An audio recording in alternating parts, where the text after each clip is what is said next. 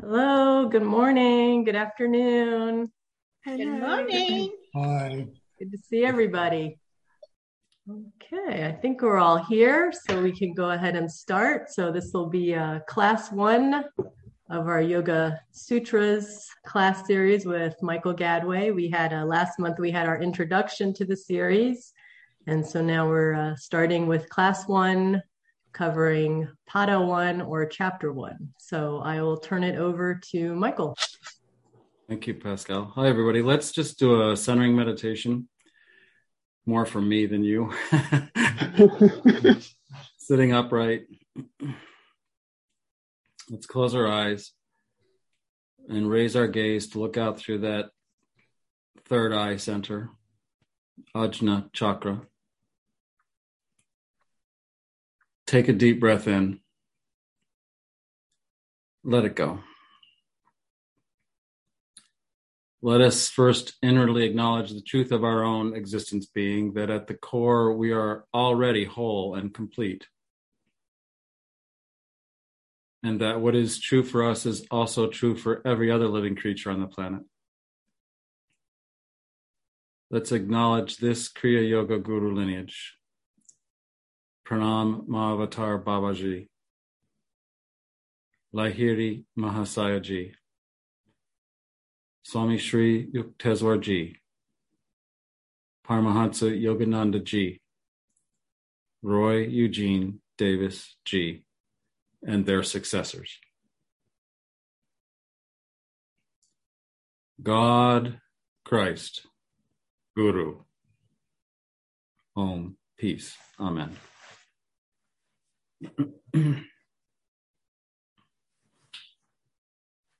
So before we begin, let's just do a review. Several of you, this is going over it again and again, but I just want to make sure, because I'm caught off guard often at how few people can actually define the word yoga. So I always start out the class by defining the word yoga for us. When we talk about yoga in the West, we usually mean three distinct definitions. What may surprise you is that nowhere in the Bhagavad Gita, nowhere in the Yoga Sutras, nowhere in the Upanishads, nowhere in the Vedas do they actually define yoga. It's not defined anywhere. And in fact, in the Bhagavad Gita, when Krishna refers to yoga, what we call the yoga of Krishna, he almost never says yoga. He almost always says, 99% of the time, Samkhya yoga. So there's this understanding in the Gita and the other texts that yoga is the practical extension of Samkhya philosophy. That the first thing that came was the study of Samkhya. After Samkhya came the practicality of yoga. And so they are one and the same, according to Krishna.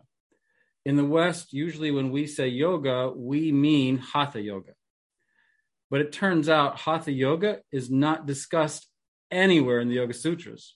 It doesn't exist. The only place it exists is under Ashtanga yoga, and it talks about one's asana. Asana, the word literally means to sit. As, sit, not, na, breath or motion. So to sit without breath or motion is asana. And the only thing it says about it is it should be fixed and firm and comfortable. That's all. Nowhere else does Hatha yoga come up in the text at all. So Hatha yoga is the first way we mean when we talk about yoga. That's what most people understand yoga to be. The second way we mean when we talk about yoga is this idea of a system of practices and procedures. Yoganandaji referred to this as the science of self-realization. I think he used the term science pretty loosely, but in essence, the science of self-realization is parinama chitta, that is, the transformation of consciousness. And the Yoga Sutras, in fact, are all about the transformation of consciousness. And so they are an empowering scripture because they train us how to become self-liberated with a capital S. The third way, when we talk about yoga meaning from the Sanskrit root word yuj, meaning to yoke or union. That it is used as a synonym for samadhi. But as you know, there's an argument to be made, as I've said, that yoga and samadhi are not equatable exactly.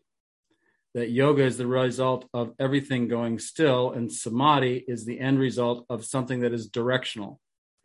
So when we talk about the Yoga Sutras, we are talking about those three things, specifically two of them, union and the science of self-realization. So we practice yoga to experience yoga. So I'm going to start by sharing my screen with you. This one. So we just defined yoga. What we're looking at now is today the Pada 1. So let's just take a brief summary of it. Pada means quarter. There are 4 quarters in the Yoga Sutras. You could use the word chapter if you wanted to. In Pada 1, there are 51 sutras, short truth statements. And for the most part, they explain what is known as Nirodha Yoga. As a matter of fact, Pada 1, the first quarter, we could actually call that Pada Nirodha Yoga. And if you remember from our last talk, there isn't just one kind of yoga in Patanjali's Yoga Sutras. There are at least 4 different kinds of yoga. Nirodha Yoga, Kriya Yoga, Ashtanga Yoga, and Kaivalya Yoga. At least those 4. Many scholars say there's more like 7. But we're going to look at just one today, Nirodha Yoga. This first pada, the first thing it does is begins to describe states of awareness. And they're known as vritti. And we're going to talk about that today. The next thing it does is it summarizes practices and procedures. And it talks about the mind and its modifications. And then, believe it or not, it lists all the obstacles that yogis have to face in order to experience samadhi and nirodha. And then it gives us a bunch of techniques that we can use to overcome those obstacles. And it lists those as well. And then the very end of this pada describes the different states of samadhi. And believe it or not, there are not just 2 kinds of samadhi described. There's not just Savikalpa Samadhi and Nirvikalpa Samadhi described in the Yoga Sutras. There are 7 different kinds of samadhi, because there were probably multiple authors who described this way, the different yogas and samadhi in different ways. Today, under Pada 1, we're only going to talk about 2 kinds of samadhi. The first pada is actually called the Samadhi Pada. And samadhi has a couple different meanings. And it's a great way because it's perfect. First of all, it means sort of to tie everything together. So the very first pada ties everything together for us. And also, again, samadhi means union. In other words, the union of the observer with that which is being observed.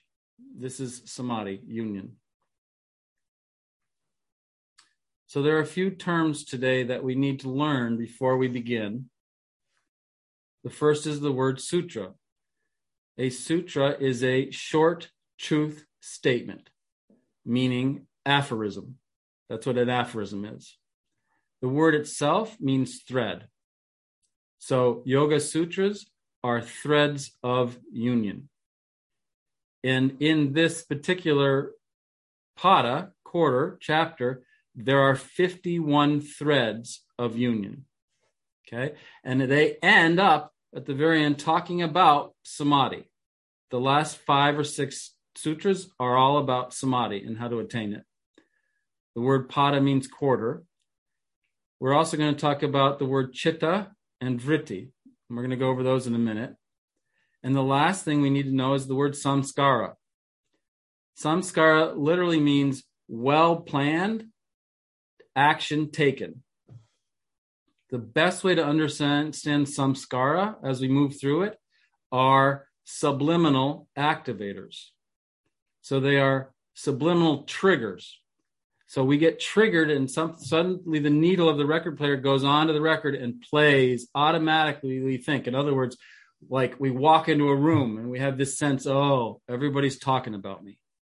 That would be a samskara. Your mind immediately goes, oh, everybody's talking about me. Okay? So in the first pada, we have 3 restrictions or obstacles to overcome in order to achieve samadhi, oneness, union, nirodha. We'll talk about that. They are chitta, vritti, and samskara. You may have heard the word klesha. That doesn't occur until the second pada. So today in this pada, we only need to worry about these 3 obstacles to overcome: the chitta, the vritti, and the samskara. So let's talk about the first chitta. Chitta literally comes from the Sanskrit root word meaning to perceive. A lot of authors call it mind stuff. It's really consciousness. And in fact, the Yoga Sutras are about parinama chitta, transformation of consciousness. Paramahansa Yogananda said that chitta is an inclusive word that includes manas, the mind, the thinking principle. The word man comes from manas. Buddhi is the intuitive intelligence. In other words, the ability to know by knowing. Ahamkara literally means I am-ness. That is that false sense of a separate self. Roy referred to this as the ego. And last is prana. Prana is the subtlest form of energy from which all other energy comes. You may know that as life force. Okay? The reason it's very important to understand why these things need to be looked at and cleaned up and brought to a standstill is because the buddhi is the window through which, or the mirror in which, the soul views itself. So if the buddhi is not clean and clear, and if there is a bunch of motion, the soul cannot view itself. It cannot experience self-realization, which is, aha, I am that. If there's too much motion in the mind, too much motion in the buddhi, too much stuff in the way, attachments, aversions, clingings, the soul cannot view itself. So this is an important understanding, chitta. We have to know that chitta is something that we have to work on. The next thing we need to work on, according to the first pada, is the vritti. Most people think there's 5, but there's actually 10 of them. There's the afflicted ones and the non-afflicted ones. Klista, aklista. The vritti are often referred to as the whirlpools, but that doesn't work for me, and here's why. It's this idea that if you look at what they are, valid cognition, that means without taking in information without error. Misapprehension, taking information with error. Conceptualization, creating castles in the air. And sleep and memory. These are all ways in which we take in information and process it. They are, in essence, states of awareness. So the idea that vritti is a whirlpool, it's more like being in the eye or center of a tornado. We, the soul, stand quietly and still, and all this information is whirling around us. And we are taking information in and processing it constantly. So the vritti are always in motion. And so you can see we process information this way. So they really are states of awareness, and they're always in motion. It's really interesting because at least it's interesting for me. In Patanjali's Yoga Sutras, they say that sleep is the attempt at non-becoming. That's interesting because the mind is always taking in and processing information. We're always trying to become something. And the Yoga Sutras say sleep is an attempt at non-becoming. So we need a break from processing the world. We go to sleep. The mind goes to sleep. Okay? So both the chitta and the vritti are those obstacles we need to bring to a standstill and clean up, according to the first pada, in order to experience samadhi. The very first sutra says, Atha Yoga Anushasanam.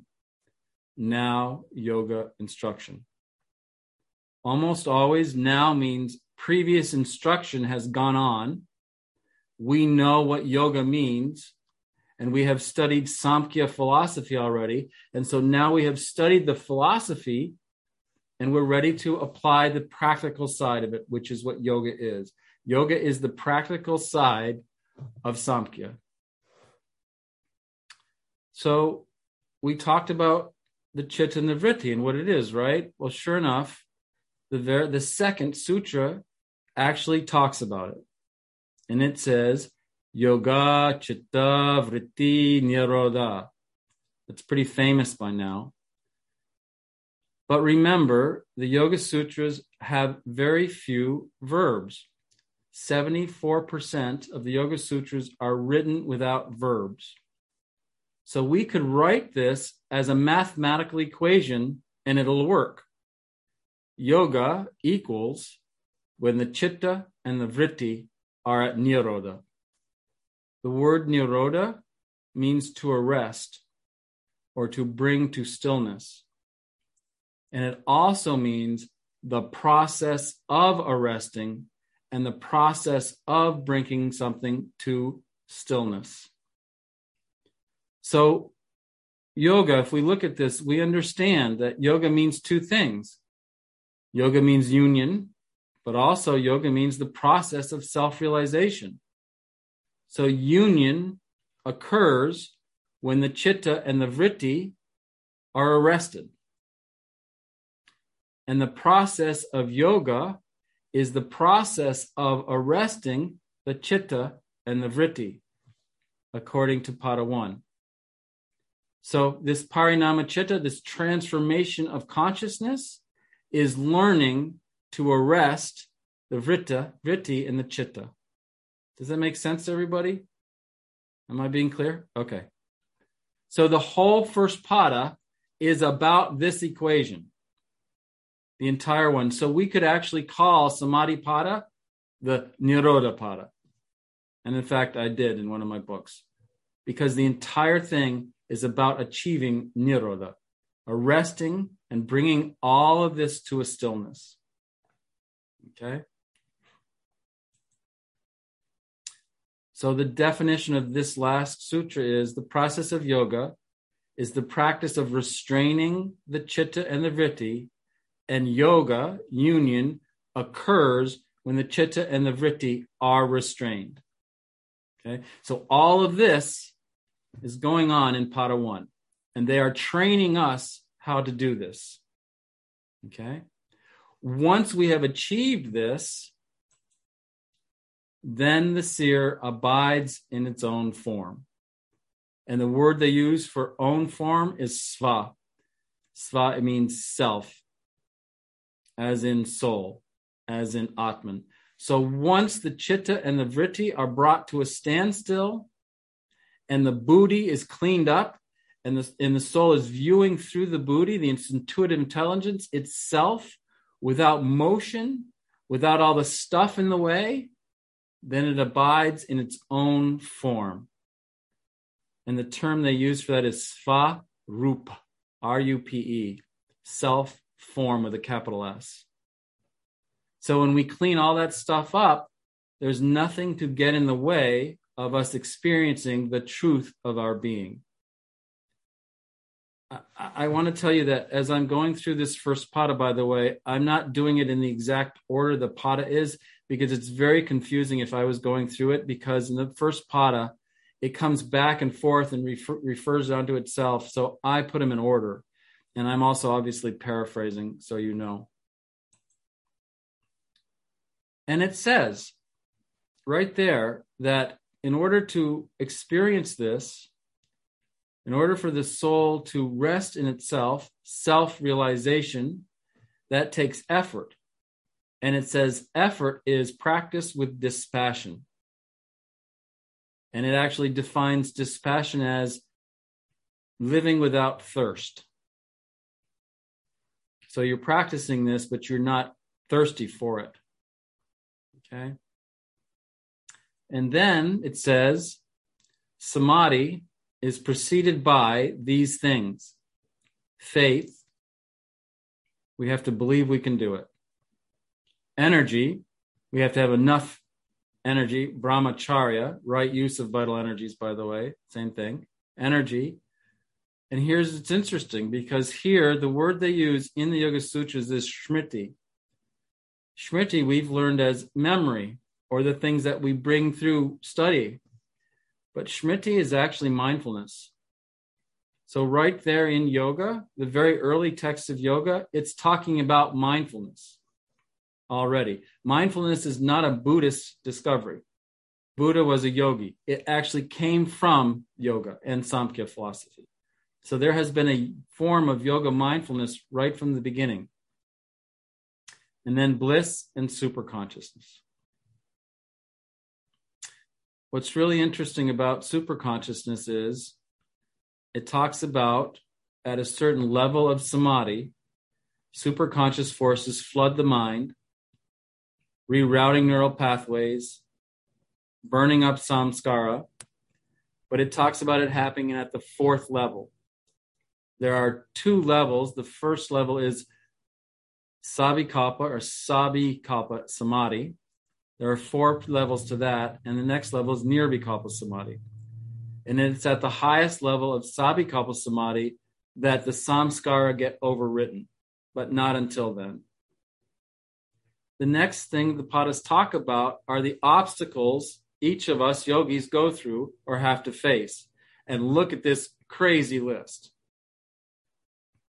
Sickness, languor, doubt, heedlessness, sloth, carelessness. I spelled carelessness wrong. I spelled carelessness wrong. I carelessly spelled it wrong. Sorry about that. Laziness, sense indulgence, false views, non-attaining, unsteadiness.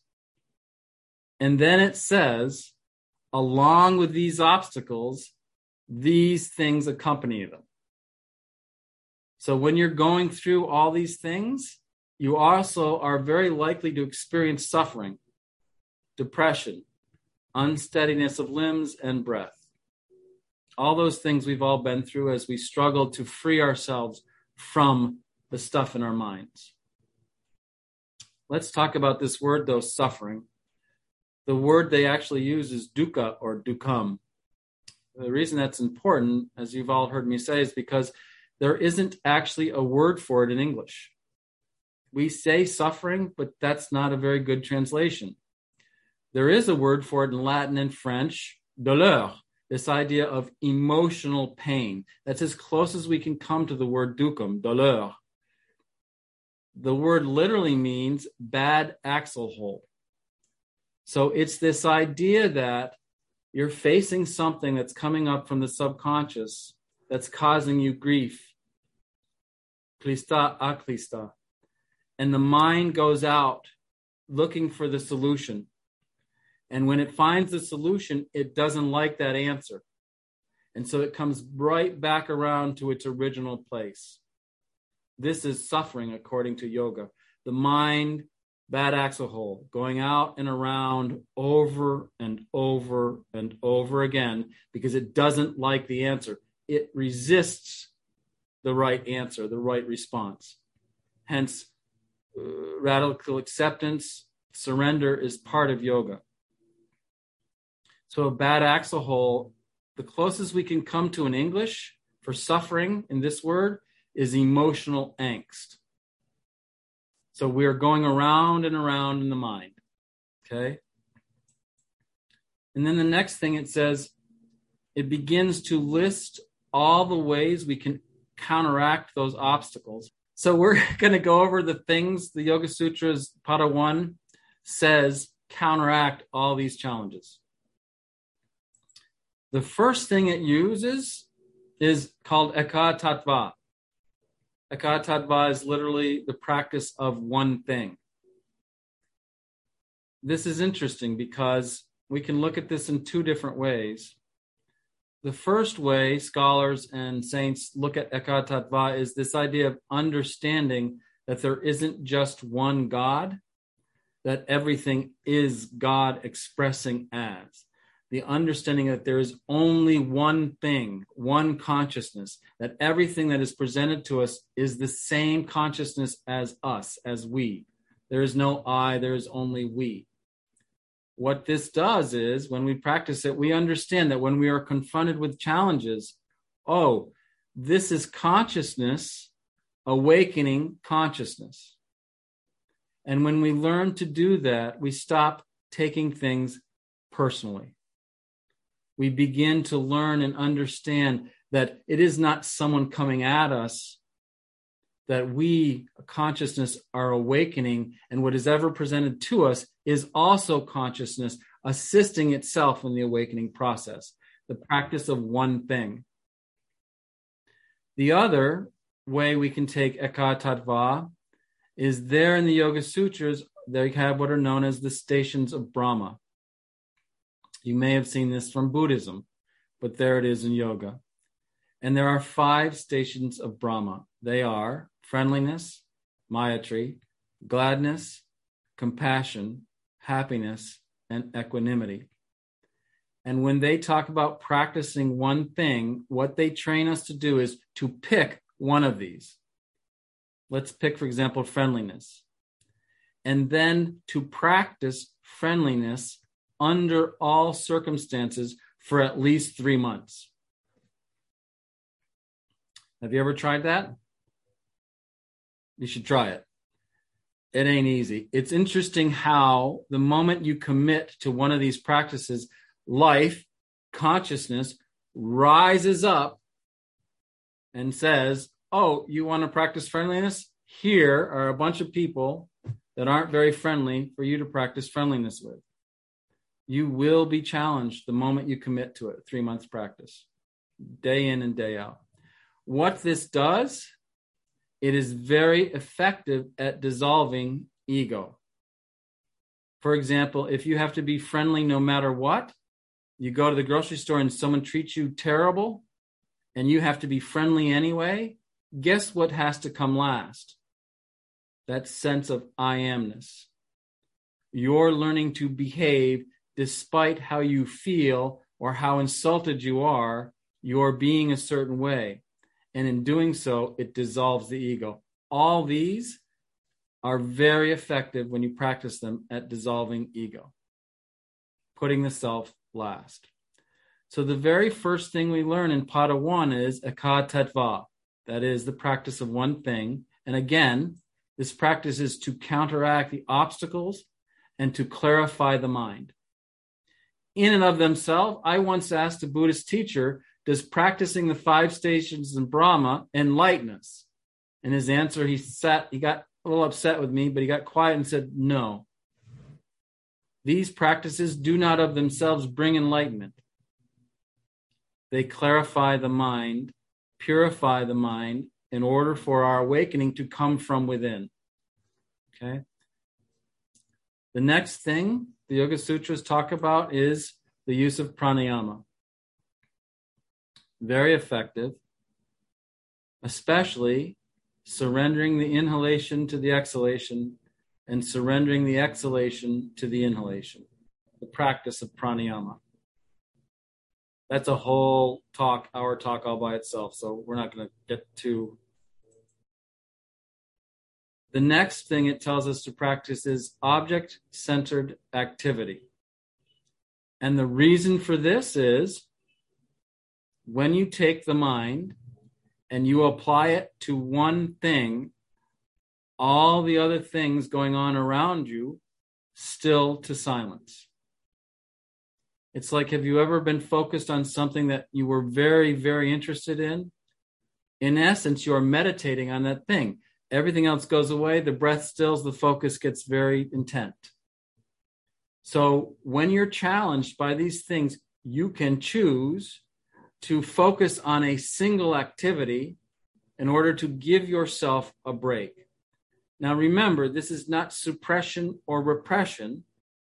This is choosing to focus on one thing, because when you do that, the conscious mind is on that centered activity, but the subconscious mind is still working on the challenge. That's different than compartmentalizing and submerging it back into the subconscious. And it actually says the other way to overcome everything is to go into samadhi. This is a catch-22 though, because in order for you to go into samadhi, you have to clean up all that stuff. But so if you go into samadhi to clean up the stuff, it's sort of a catch-22 in Pada. The other way we can look at this is a mind that is free of attachments. If we were not attached to anything, we would not have the ego in the way. The mind would already be clearer. This is interesting because this is not the same as Pada 2, which teaches us the kleshas, which talk about attachments, aversions, and clingings. Here in Pada 1, we learn that just being free from attachments is enough to free ourselves from all the other things. It's a little bit different approach. Again, a different yoga. And we have to ask ourselves, why are there so many different yogas in the Yoga Sutras? Well, just as there are 4 yogas in the Bhagavad Gita, because different temperaments, different ways of approaching things, the Yoga Sutras are complete unto themselves and made for all these different ways of approaching enlightenment. And remember, as Roy said, we cannot cause enlightenment to happen. We prepare for it. All these are ways we prepare for our awakening. Okay? The next thing it tells us is we can derive knowledge from both sleep and dreaming. And we can use that knowledge to awaken. Okay? And remember, sleep is the attempt at non-becoming. So in sleep, the mind shuts down. It finds a place to land and rest. And the subconscious can work on what it needs to work on. Sleep is very important. Roy always taught us to become conscious dreamers. Because when we become conscious dreamers, we learn the fluidity of both the mind and the world. And that learning the fluidity of the mind teaches us that the stuff in our head is not fixed, that we can work through it. And the less identified with the stuff in the mind we are, the easier it is to mitigate it, change it. Okay? So we can use that knowledge that we get in sleep and dreams to resolve the stuff in the mind that's getting in our way. Next thing it teaches us is to meditate. It literally says meditation will clean things up. So the process of it. So meditation, everybody here at CSA, we should be very adept meditators, I'm sure. Surprisingly, the next way is by pure devotion. If we have an eka tattva, that is, a personalized view of God, and we are devoted to it, the Yoga Sutras say Ishvara, which is that highest sense of Atman, or if we're devoted to the process of awakening, that alone can raise us up into a higher consciousness. So if you are a devotional type, nurture it. Nurture your devotion. If you're a yana, nurture it. Whatever your path is. The last way it talks about in Pada 1 for overcoming all these obstacles is literally contemplating Om. But it doesn't use the word Om. It uses the word pronouncement. The contemplation of the pronouncement overcomes all obstacles. And the other thing it says about Om is the significator of the source. In other words, Om has to come from somewhere. And we can follow Om. Roy taught listening to the inner sounds as one of the ways of contemplating Om. And we can follow that sound back to its source. And there it is right in the Yoga Sutras to do that. Okay? And then the last part of the Pada 1 talks about all the different kinds of samadhi. It talks about the samadhi of wisdom, the samadhi of light. In some traditions, there are 17 different levels of samadhi. In Patanjali's Yoga Sutras, there are fundamentally two. The first samadhi it talks about is Savikalpa samadhi. And it says that Savikalpa is conceptualization, imagination, and understanding are commingled in it. Savi or Savikalpa samadhi literally means samadhi with doubt or samadhi with difference. Samadhi with difference, the difference is there is still a sense of ahamkara. There is still I amness in Savikalpa samadhi. In other words, there's still awareness. This idea of a subject and an object. Aha, I am that. So in Savikalpa samadhi, there's still a I am light, I am bliss, I am sound, I am space, whatever it is. There's still the sense of I amness, okay? And the mind is still possibly working, okay? In Savikalpa samadhi, you can experience higher states of samadhi and the mind still be functioning. And then it goes on and says there's actually 4 levels that the mind functions in Savikalpa samadhi. There is the level of gross thoughts. There's samadhi without gross thoughts. There is samadhi with subtle thoughts and samadhi without subtle thoughts. So not only is the mind working, there's different ways it classifies the mind as working. So there are 4 levels of Savikalpa samadhi. The next samadhi it talks about, and this is our last thing we have to talk about today, is Nirvikalpa or Nirvikalpa samadhi. Nir means without.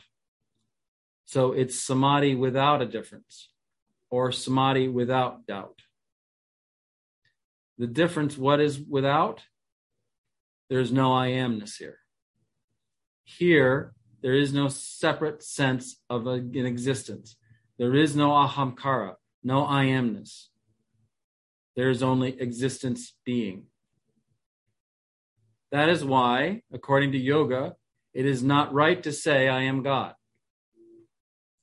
Because if we say I am God, the very fact that we can say I am that indicates a separate sense of self. If we can say I am, then we are not that. Because once we have experienced Nirvikalpa samadhi, no longer is there an I. And this tells us the levels of awakening. The first level of awakening is this ordinary sense of awareness. There is a subject, there is an object. I understand I am not you. I am this, you are that. This is the mundane level. The next level of awareness is, again, Savikalpa samadhi. This is self-realization. Aha, I am that. Right? I am soul.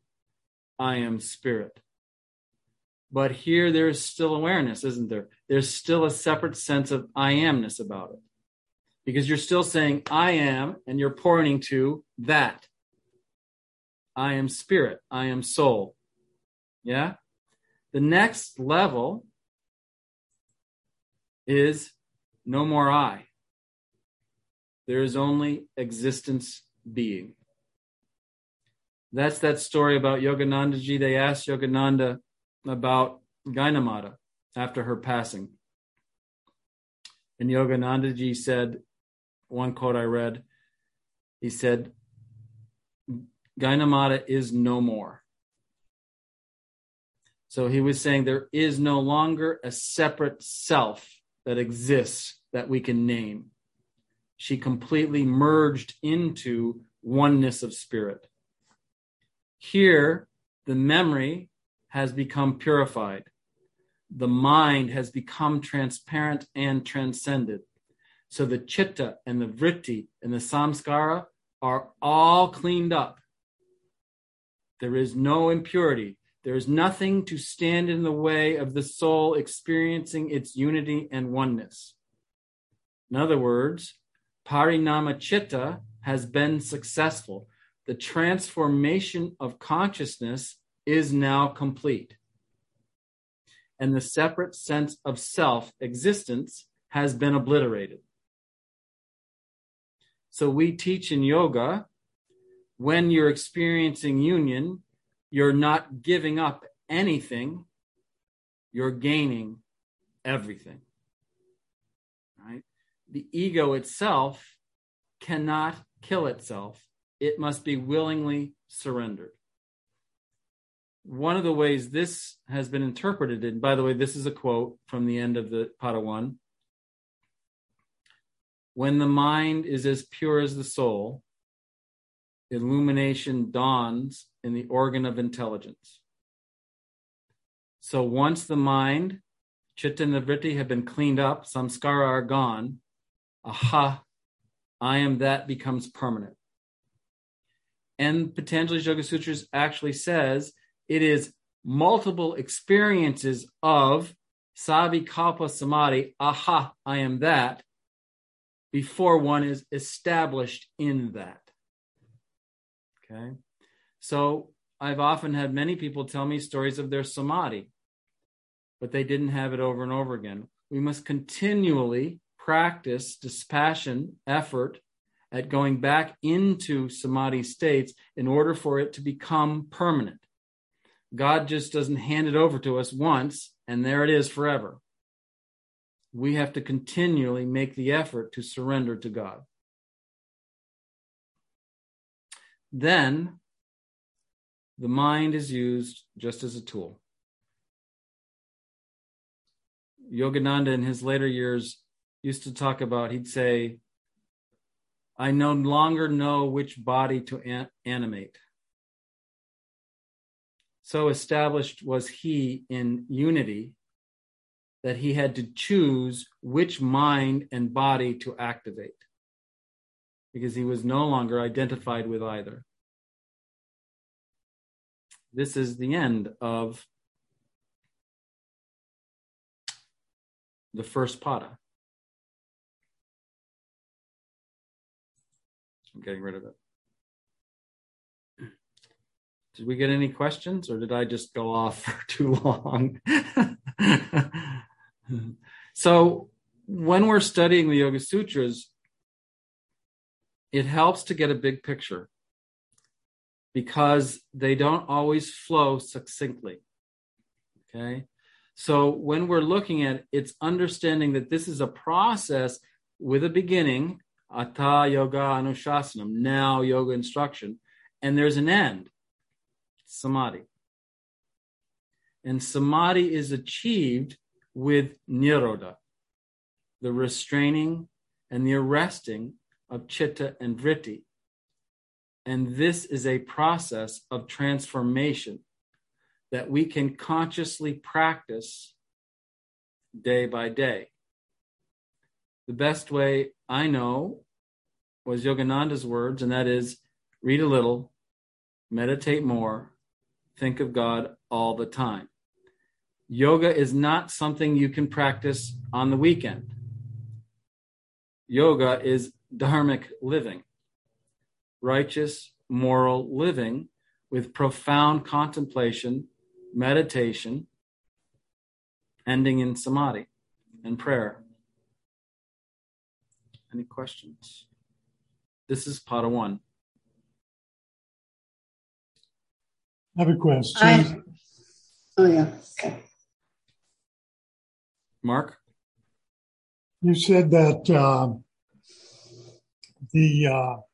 it's at the very first sutra, it's preceded by a knowledge of Samkhya yoga, Samkhya philosophy. Can you encapsulate that in a sentence or two? That's the study of the stages of cosmic manifestation, isn't it? That's part of it. That the enumeration. Samkhya means enumeration. And Samkhya is the oldest Ashtika or school of thought in India. All other ones came after it. It was the original. And Samkhya philosophy says that suffering is inherent to living. But there's a way out of suffering. And that is gnosis, knowledge. Knowledge specifically of spiritual matters. So it's very much where Buddhism came from. And that it also says in Samkhya philosophy, if your practices are not directly related to finding God, you're wasting your time. It literally says that. So Samkhya philosophy not only is the enumeration, the unfoldment of the multiverse, which we've seen in Roy's books, pure existence being, followed by the Godhead where the gunas are, Om, right? You know, all that manifestation down to the physical universe. But it is an entire philosophy and understanding that how to awaken to spiritual oneness, unity, although they're a dualistic approach, there's spirit and nature, but it's still this sense of you want to end suffering, here's how. Yogis came along and said, knowledge is important, we need it, but it doesn't have a practicality to it. We need a practical implementation of that philosophy. Here's yoga. So yoga came after Samkhya, and it was the practical extension of Samkhya philosophy. And in Bhagavad Gita, Krishna actually always says Samkhya yoga. Always. That's not one sentence, sorry. But it was a good answer, though. Okay. Gail, did you want to ask a question? Yes. So far as consistent surrendering to God, which is necessary to get to that point where you can hold on to your samadhi. It's my understanding of what you were saying today. Good. When we were at retreat, one of your discussions, you talked about going back into your meditation like 3 times. Oh. So is that how you practice consistent surrendering? So my guru, Roy Eugene Davis, taught that once a week to double the length of your meditation practice. So if you're practicing 20 minutes every day, once a week, sit down for 40 minutes. If you're 40 minutes, sit down for 80.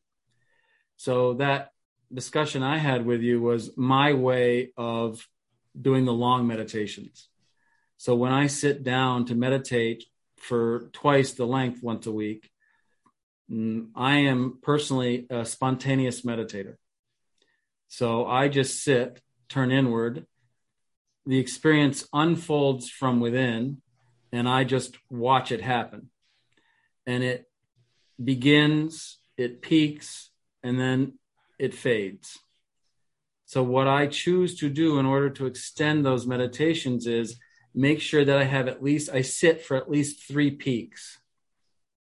So I'll sit in my meditation, it'll peak, it'll come back out. And then as I come back out, I choose to use one of the tools we learned. It could be mantra, it could be practicing Kriya Pranayama, it could be chanting up the chakras, it could be just chanting. And that starts the process all over again, and it peaks. And then I start to come out again. We all come out again. Everybody knows that feeling, oh, this experience is starting to settle. I'm starting to come out. And then I'll practice another tool or technique to go back in a 3rd time. And this helps me personally practice longer periods of meditation. But the most important part of your meditation is the deep, profound silence, resting alertly in it. When the mind, right, nirodha, when everything begins to move towards stillness. Because remember, it is the buddhi, the intuitive intelligence through which the soul views itself. in order for that to happen, everything must come to a standstill. Resting in the deep, profound silence is that standstill. And the experience blossoms from within, right? You're not making anything happen. You're not bringing it in. It blossoms from within you. And then there's this, I am that. Aha. Right? You can't make that happen. There has to be a surrendered focus in meditation. Does that help? Yeah, that was great. Thank you. Anybody else? Michael Green, hello. How are you, sir? I'm stay, my man. How you doing? Good, my man. That's good. Yeah, that's good. That's good. And thank you again for your talks and everything. It's very awakening and enlightening. Thank you again. Oh, you're welcome. Yeah, I have a question. I know you have a number of books. Which book would you recommend we should read first? So the first book, I've done 3 books specifically on Patanjali's Yoga Sutras. You can go in order if you want to. The first one is Nirodha Yoga of Patanjali. Mm-hmm. And by the way, these will be on CSA's website shortly as well. You can get them directly from CSA. Oh, okay. And the Nirodha Yoga is the first pada. Mm. And then the next book I did was the Kriya Yoga of Patanjali. And that's the first half of the second pada, which is the Kriya Yoga section. Okay. And then I did a book called the Ashtanga Yoga of Patanjali. Okay. And Michael, currently, I would say about 3 months away. I'm in about a fourth of the way through it, I guess. I'm doing a Yoga Sutras workbook. Okay. And that workbook will become available on the website as well. So okay. We'll have a whole package you can order. Yeah. It never occurred to me I would become a Yoga Sutras expert. I did it because I loved it, you know. Mm-hmm. And also, what does the sutra say, like with the conscious, subconscious, and superconscious mind? Even though they're all one thing. They're all one thing. So it doesn't actually discuss those 3 sections of the mind in Patanjali's Yoga Sutras. Mm. It talks about the mind being a tool to, in the 4th pada, though, not here in the 1st pada. It talks about the mind being a tool, a medium through which the soul can function. The thing about the Yoga Sutras and the Bhagavad Gita and all other Vedic understanding is they assume you have already reached a place of surrender and radical acceptance. Okay.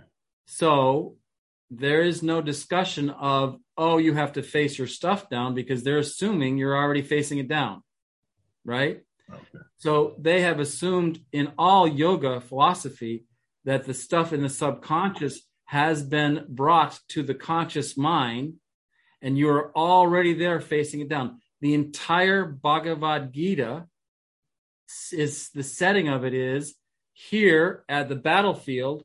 All that stuff is Krishna and Arjuna are looking at it. They have already radically accepted it. It's there. All 2 million warriors and challenges are on the battlefield, and they are fully consciously aware of it. So there is this presupposition in yoga that you have already brought your stuff up from the subconscious mind to the conscious mind, and you are currently looking at it. These are all your demons. These are all the warriors that you're looking at in the Gita. Okay. Mm-hmm. So then we go from the conscious mind, where we've neutralized it with all these different techniques we have. And then once we have faced everything down, we can bring it to the super consciousness. Roy used to talk about, he would say almost effortlessly, he would say, it's in the super conscious mind that we look at it. And he said, you just see the nothingness of it. And I was like, oh, that sounds easy. But what he was telling us is that in the super consciousness, at the causal level, which is where the seed, the idea, was formed in the mind. If you can go there, you can dissolve the seed of it, the bija of it. Okay. And that is the superconsciousness at the causal level. And Roy could do that. And he did that for me once. I was sitting in meditation in class, and I went with this big problem. I don't even remember what it was now, but it was a big one then, trust me. And I was sitting in the back of the room, and suddenly I felt his consciousness within me. And I was lifted up, and then I saw this problem I was working on, and then suddenly it went blah, blah, blah, like that. I just saw the nothingness of it. Okay. I never have been able to do that on my own, but that's the process. So it's possible that you don't have to work on everything at the conscious level. You can bring it into the super consciousness and see the nothingness of it. Okay. But there's a trick with that, Michael, and that is you can't bring it to the super conscious level and see the nothingness of it if you haven't faced it down and are aware of it at the conscious level. Okay, yeah. Okay. So surrender is one of those words that Westerners get hung up on because it often has a sense of, I give up. So what I encourage is, instead of using the word surrender, use the term radical acceptance. Okay, radical acceptance. Okay, but thank you very much. I appreciate it. Thank you, my man. You're welcome. Anybody else? We're good. Thank you all for being here today. My honor. Pascal, do you want to take over again? Thank you, Michael. So our next class with Michael will be on June 25th. So it's a month from now. So you're welcome to read and study the next chapter and have lots of questions for him when we come together again. So thank you all so much for joining, and we'll see you tomorrow for the Sunday service with Leody Franklin. Namaste. Namaste. Namaste. Thank you all so much. Thank you. Bye, everybody. Thank you, Michael. Thank you. Thank you, Michael. Thank you, Robin, for coming. Wonderful. Appreciate it.